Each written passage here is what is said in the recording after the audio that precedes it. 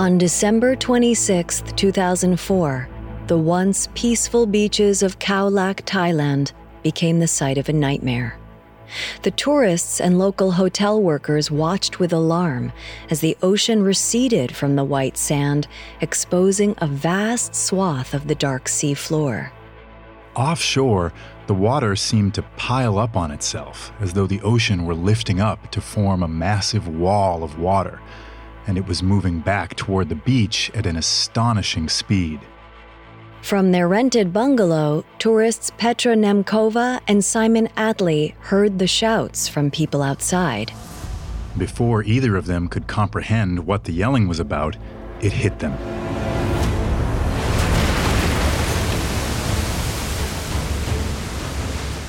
Moving at more than 30 miles per hour, the tsunami wave smashed its way through the wooden bungalow and washed Simon away in the blink of an eye. As Petra watched her boyfriend disappear, the cascade of water tore her off her feet. She went under the water as debris swirled around her. Within a matter of seconds, the peaceful morning had become a fight for survival.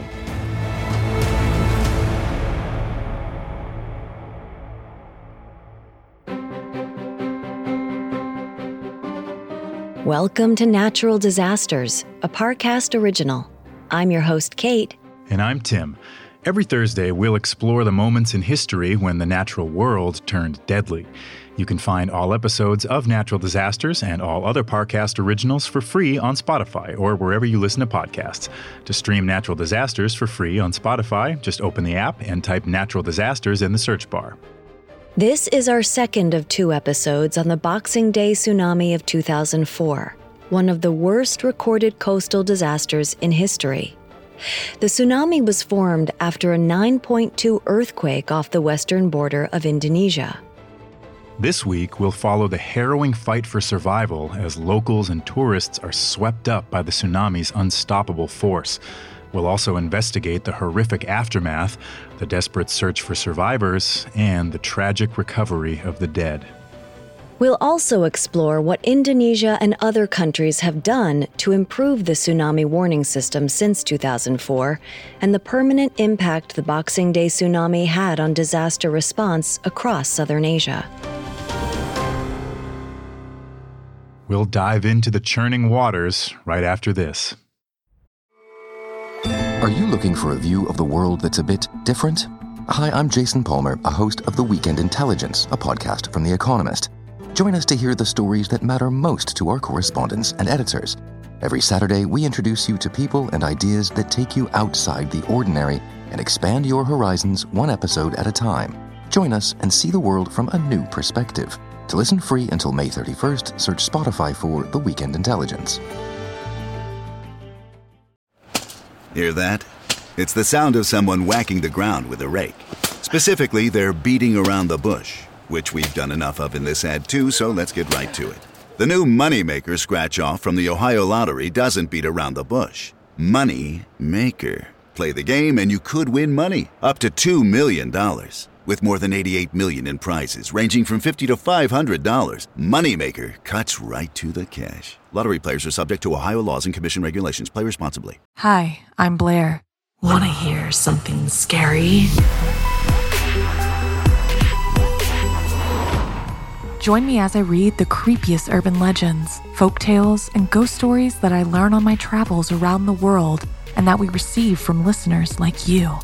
But only if you think you can handle it. Listen on Spotify or wherever you get your podcasts. Until next time, sweet screams.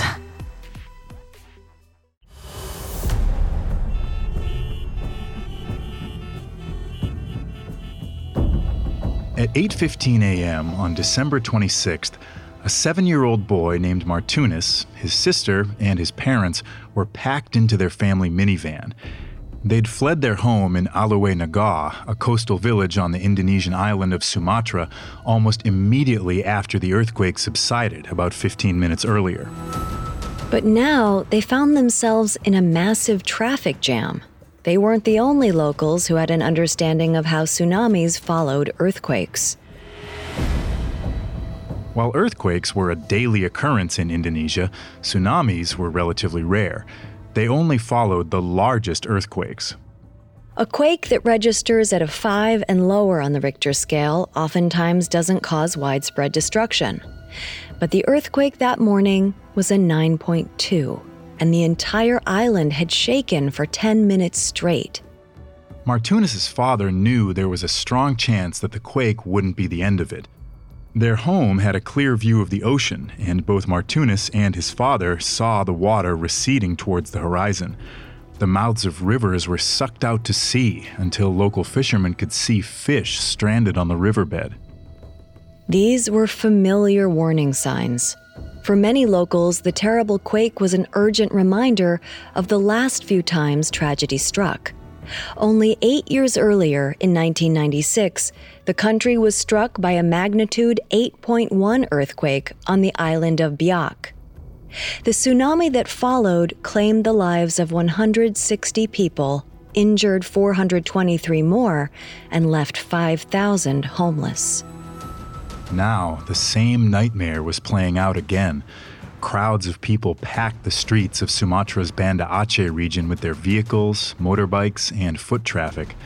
Martunis' family, in their minivan, along with everyone else on the road, were trapped, and the tsunami was approaching on the horizon. Tsunamis come in surges of multiple waves, often fluctuating in size but growing in destructive force. The first wave to hit Banda Aceh gently rose above the foundations of buildings, giving the onlookers false hope that the tsunami was shallow and weak. But the water receded again moments later.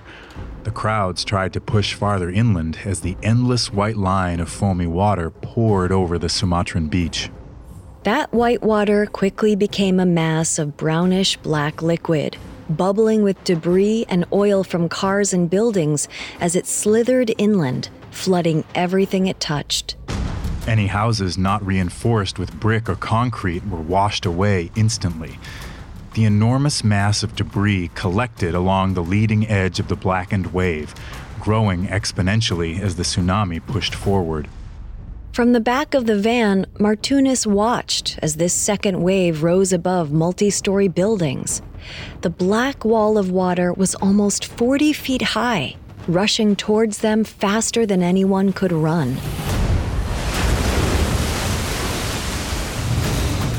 It hit them moments later at 8:18 a.m.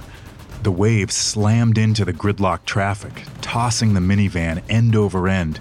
Martunis and his family flipped and jostled inside their van several times. With a final jolt, Martunis was knocked unconscious.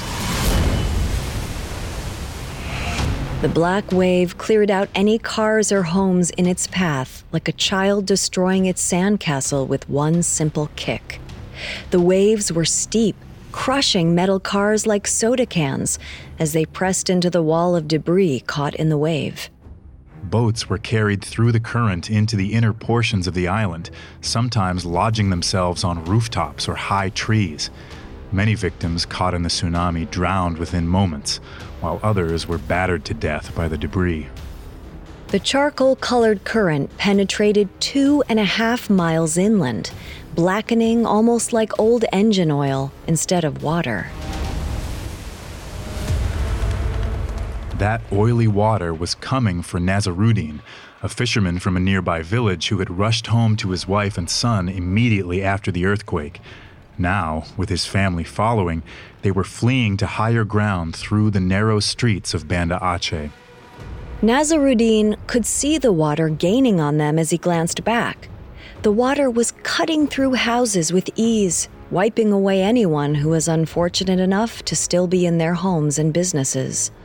The tsunami was unlike anything Nazaruddin could have imagined. All the fisherman could do was keep moving, helping his family outrun the wave. The family turned and found themselves trapped against a concrete wall. Nazaruddin knew they had to scale it now to avoid a watery grave. Nazaruddin moved swiftly. He helped his wife and child get over the wall. Then he leaped up and heaved himself over. But they were out of time and places to hide. Nazaruddin and his family quickly ducked into a 2-story building. It was their only option for higher ground. Nazaruddin saw a young girl down on the first floor. Without thinking about it, he grabbed her too, bringing her to safety with his wife and child. They rushed to the roof as the oily black water crushed into the building. The entire structure seemed to lean over, bracing against the onslaught of the tsunami. But the building held. The debris-filled water rushed around the building, splashing onto the roof, but not inundating it. Nazaruddin breathed a sigh of relief. His family was safe, for now.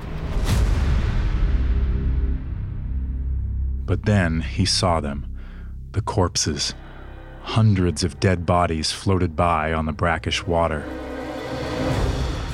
It was 8:45 a.m., only half an hour since the tsunami began, and the coastal region of Banda Aceh was decimated. The 2 black waves had toppled buildings and crushed cars with ease. But the tsunami didn't stop after it hit Indonesia. Tsunami waves continued outward from the epicenter of the earthquake, rushing toward the mainland of Southeast Asia. The tsunami still had hours to go before it weakened.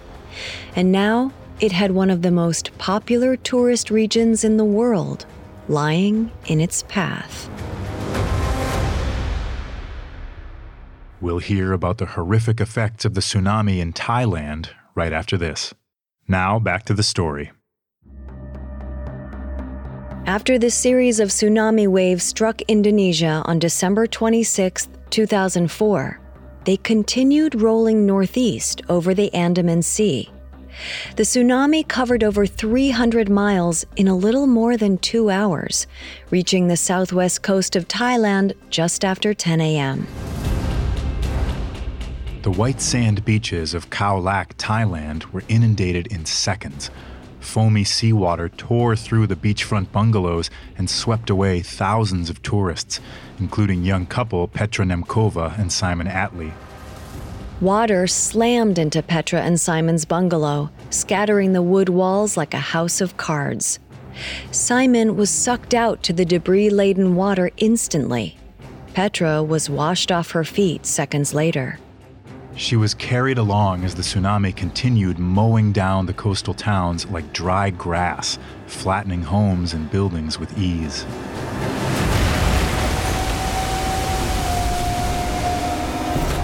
Petra was tossed around, continuously battered by the enormous chunks of debris caught in the wave. Entire palm trees were ripped up and hurled into her as she tried to fight her way to the surface to breathe. With each attempt, she'd be pushed back below the water. Petra suffered through this brutal cycle of nearly drowning, then coming back up for air dozens of times, thinking any of these moments could have been her last. Each breath was a fight to live. The constant pummeling of debris eventually broke her pelvis in 4 separate places, nearly severing her spinal cord. She was also bleeding internally. But she was still alive and miraculously still conscious. In a final burst of strength, Petra kicked up through the swirling debris and clutched onto a palm tree. For what seemed like an eternity, Petra held fast onto the palm tree. The pain in her lower body spasmed, bringing tears to her eyes. She held out hope for rescue, praying that Simon was safe.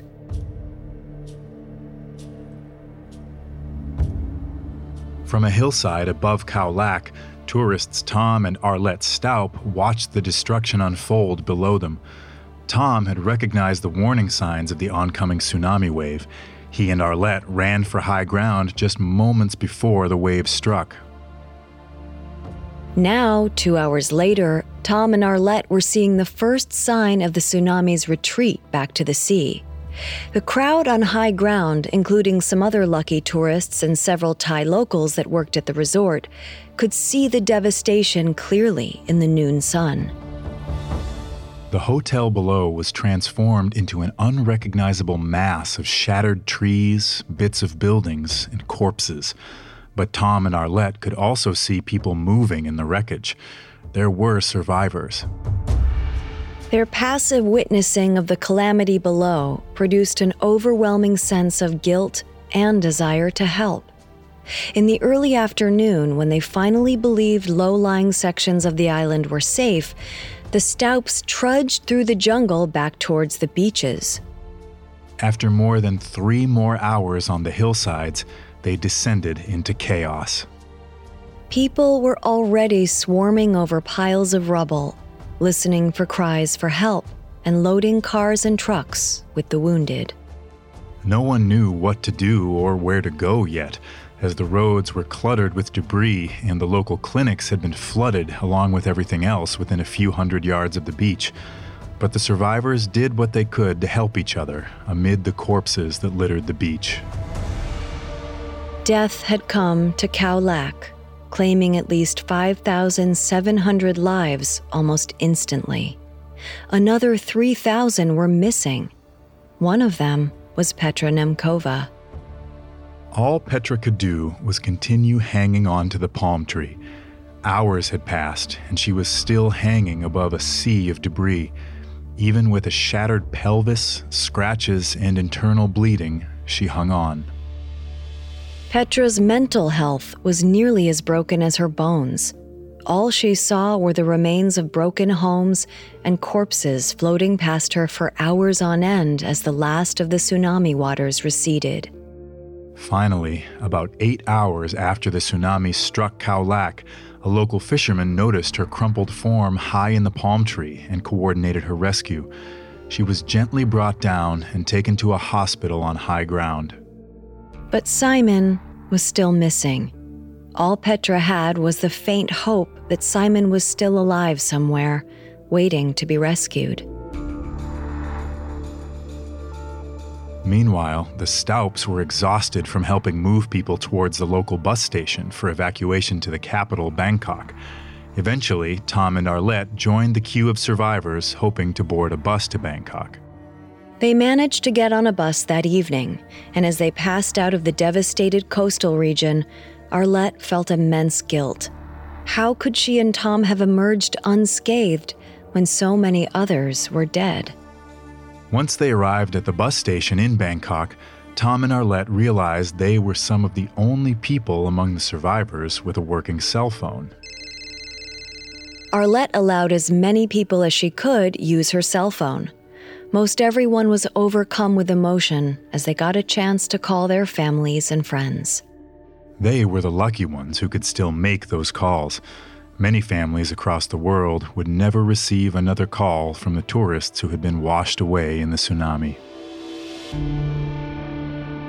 Considerable damage had been done to the beaches. Unlike the massive concrete hotels in other tourist-heavy regions, Khao Lak had fragile bungalows. The charming, photogenic beachside homes were suddenly gone. Thailand's response was immediate, and rescue units were dispatched within hours of the tsunami's retreat. However, the most significant efforts were in the recovery of the dead. Thousands went missing in the wave, and many individuals who were lucky enough to survive couldn't find closure until their vanished family members were found. The identification of victims quickly became one of the largest forensic operations in Thailand's history. Over 100 bodies a day were discovered in the immediate aftermath of the tsunami.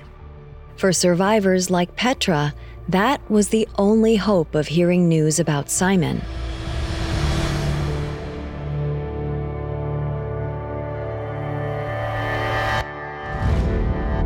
In the meantime, the rescue and recovery efforts continued across Southeast Asia.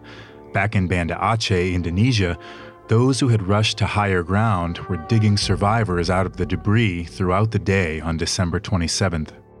While many Sumatrans had perished instantly in the tsunami surge, others were clinging on for their lives out in the open ocean after being sucked out to sea by the immense force of the wave. One of these was 7-year-old Martunis, who regained consciousness clinging onto a chair amid a raft of debris. The last thing he remembered was being buckled in his family's minivan as the tsunami overtook them in the traffic jam. The force of the water was enough to pull him, his mother, and his two siblings out of the car and toss them in separate directions. Now Martunis was alone and adrift. His mouth was dry and his stomach rumbled. He had no idea where he was floating to. He saw a mattress drifting between some mangroves, the saltwater trees that sprout along coastal regions. Martunis used the last of his energy to paddle to the mattress. Then his lonely fight for survival began. Over the course of 5 days, Martunis huddled on the mattress with packs of noodles and bottles of water he found floating by. On the 6th day after the tsunami, his supply ran out. Martunis was far from civilization, but he wasn't sure where the tsunami had deposited him. He'd seen no other survivors or signs of rescue. All he'd seen were bodies.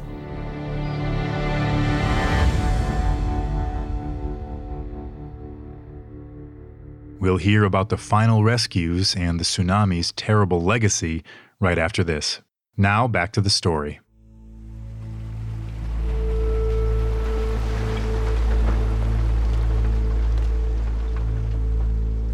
By mid-January 2005, almost 3 weeks after the tsunami struck, thousands were still missing and presumed dead by the Indonesian and Thai governments. 20 days after the tsunami, one of the forensics teams collecting bodies off the coast of Sumatra discovered a malnourished child stranded on a mangrove tree. It was Martunis. Against all odds, the young boy from Alue Naga village made it through one of the deadliest tsunamis in recorded history and survived almost 3 weeks stranded off the coast. He was taken to Fakina Hospital in Banda Aceh, where he was able to reunite with his father. While their reunion was a joyous one, it was quickly mired in heartbreak. His father told Martunis the news. His mother, brother, and sister had died in the tsunami. They were 3 of the nearly 100,000 dead bodies already accounted for, and they were far from the last ones to be tallied. Every day, Czech tourist Petra Nemkova checked for news about her boyfriend Simon Atli. She was convalescing in a Thai hospital along with countless others. But weeks had passed with no news of the missing man. Petra's hope was dwindling as her recovery continued. 3 months had passed since Petra saw Simon disappear in the rush of water. Her recovery was slow going, and she still had a difficult time walking with her healing pelvis. But considering all she had been through, Petra was in fairly high spirits. She was alive, she was healing, and until she heard otherwise, she had hope that Simon might be found alive. Then the mystery of Simon's fate came to a cathartic close. 70 days after the tsunami, Petra received a call from Simon's sister. She told Petra that Thailand's emergency services still had many corpses of victims in cold storage. One of them was Simon. It was the news Petra had dreaded for months. Even in the years since the tsunami, Simon's memory has never left Petra. She has dedicated much of her life to supporting victims of natural disasters. She isn't the only one. Tom and Arlette Staup were considered heroes for their rescue assistance after the tsunami. Since that fateful day, the pair have lived with more appreciation for each breath. In the months after the 2004 Boxing Day tsunami, the death tolls and damage calculations fluctuated, but one truth emerged immediately. Far more people perished than expected across the region. In the island nation of the Maldives, 2/3 of the capital city of Male flooded, killing nearly 100 people. The southern shores of Myanmar and Bangladesh were struck, killing dozens more. But these numbers paled in comparison to the tragedies on the Indian subcontinent. In Sri Lanka, the tsunami swept clean almost 500 miles of coastline, destroying houses and tourist centers. 31,000 people were killed. The tsunami killed another 16,400 in India, with Tamil Nadu hit with the most devastation. The tsunami even crossed the entire Indian Ocean and wreaked havoc in Africa. Nearly 300 people died in Somalia, including 100 fishermen caught offshore. 10 people died on the Tanzanian coast. But in Kenya, where evacuation procedures had been put into place, there was only one casualty. This raised questions as to why an African nation, thousands of miles from the epicenter, was more prepared than the islands at ground zero. In the hunt for answers in the aftermath of the disaster, many nations generously donated aid to cover the immediate needs of the people affected by the tsunami. But Germany had a different approach in mind. Instead of exclusively sending financial and food aid like other countries, Germany promised the Indonesian government it would help develop and construct a complete tsunami warning system. Indonesia had never had a comprehensive, well-functioning tsunami warning system up to that point. It took the worst disaster in the nation's history to finally make it a priority, and a foreign government's help to build it. Many experts didn't take the German proposal seriously, simply because German scientists didn't have a history of studying tsunamis. Regardless, Berlin decided to put their own researchers and engineers to work.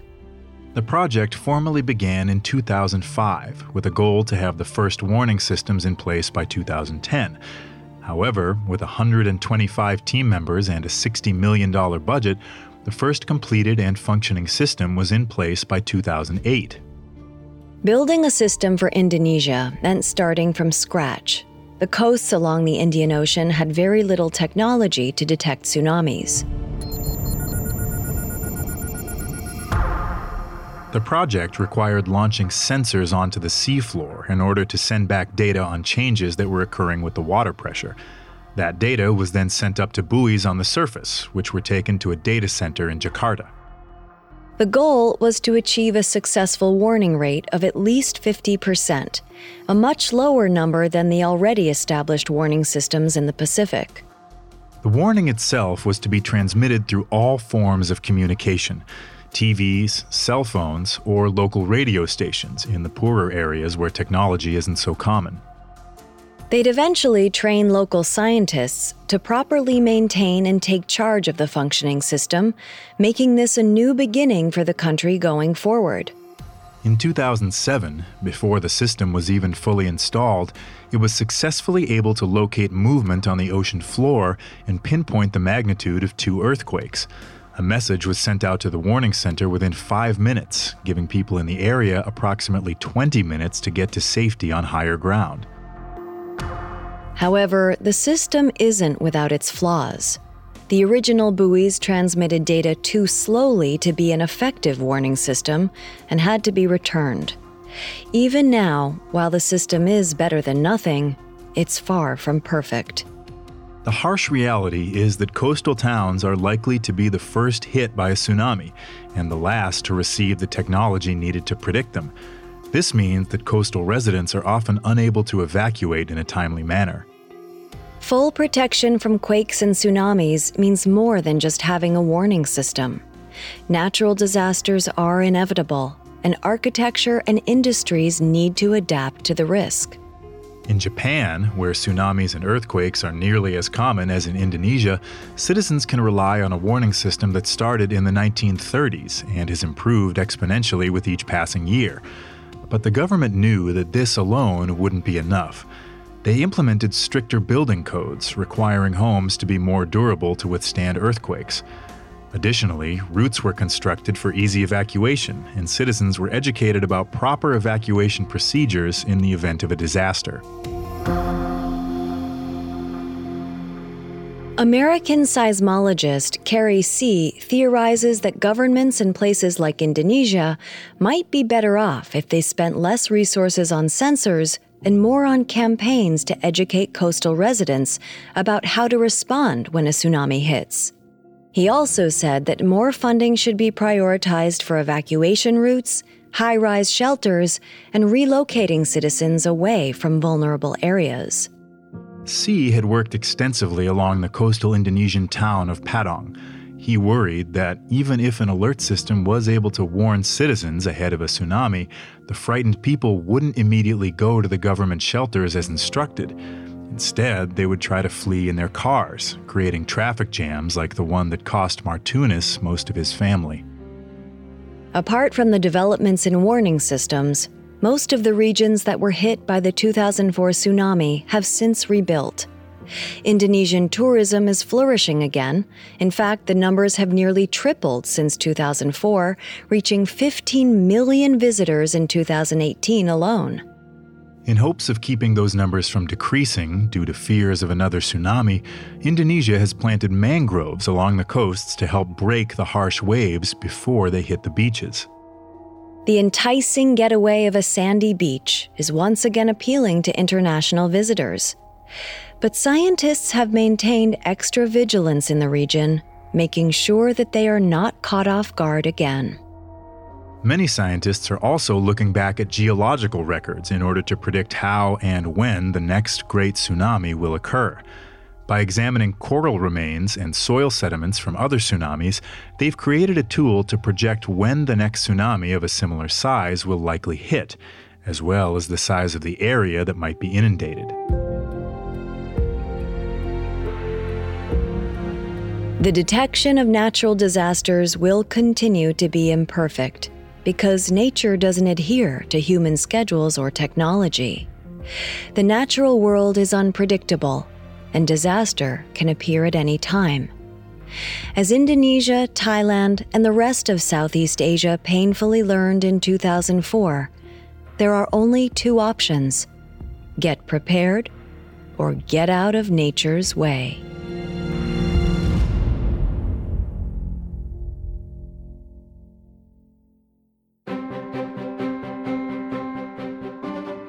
Thanks for listening to Natural Disasters. We'll be back next week with a new episode. You can find all episodes of Natural Disasters and all other Parcast originals for free on Spotify.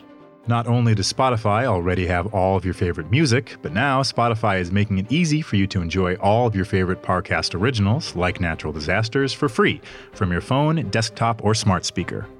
To stream Natural Disasters on Spotify, just open the app, tap Browse, and type Natural Disasters in the search bar.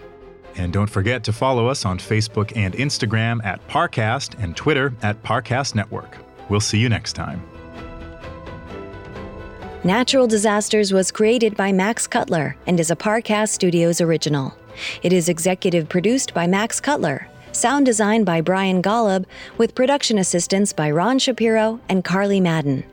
This episode of Natural Disasters was written by Travis Gunn, with writing assistance by Kate Gallagher, and stars Tim Johnson and Kate Leonard.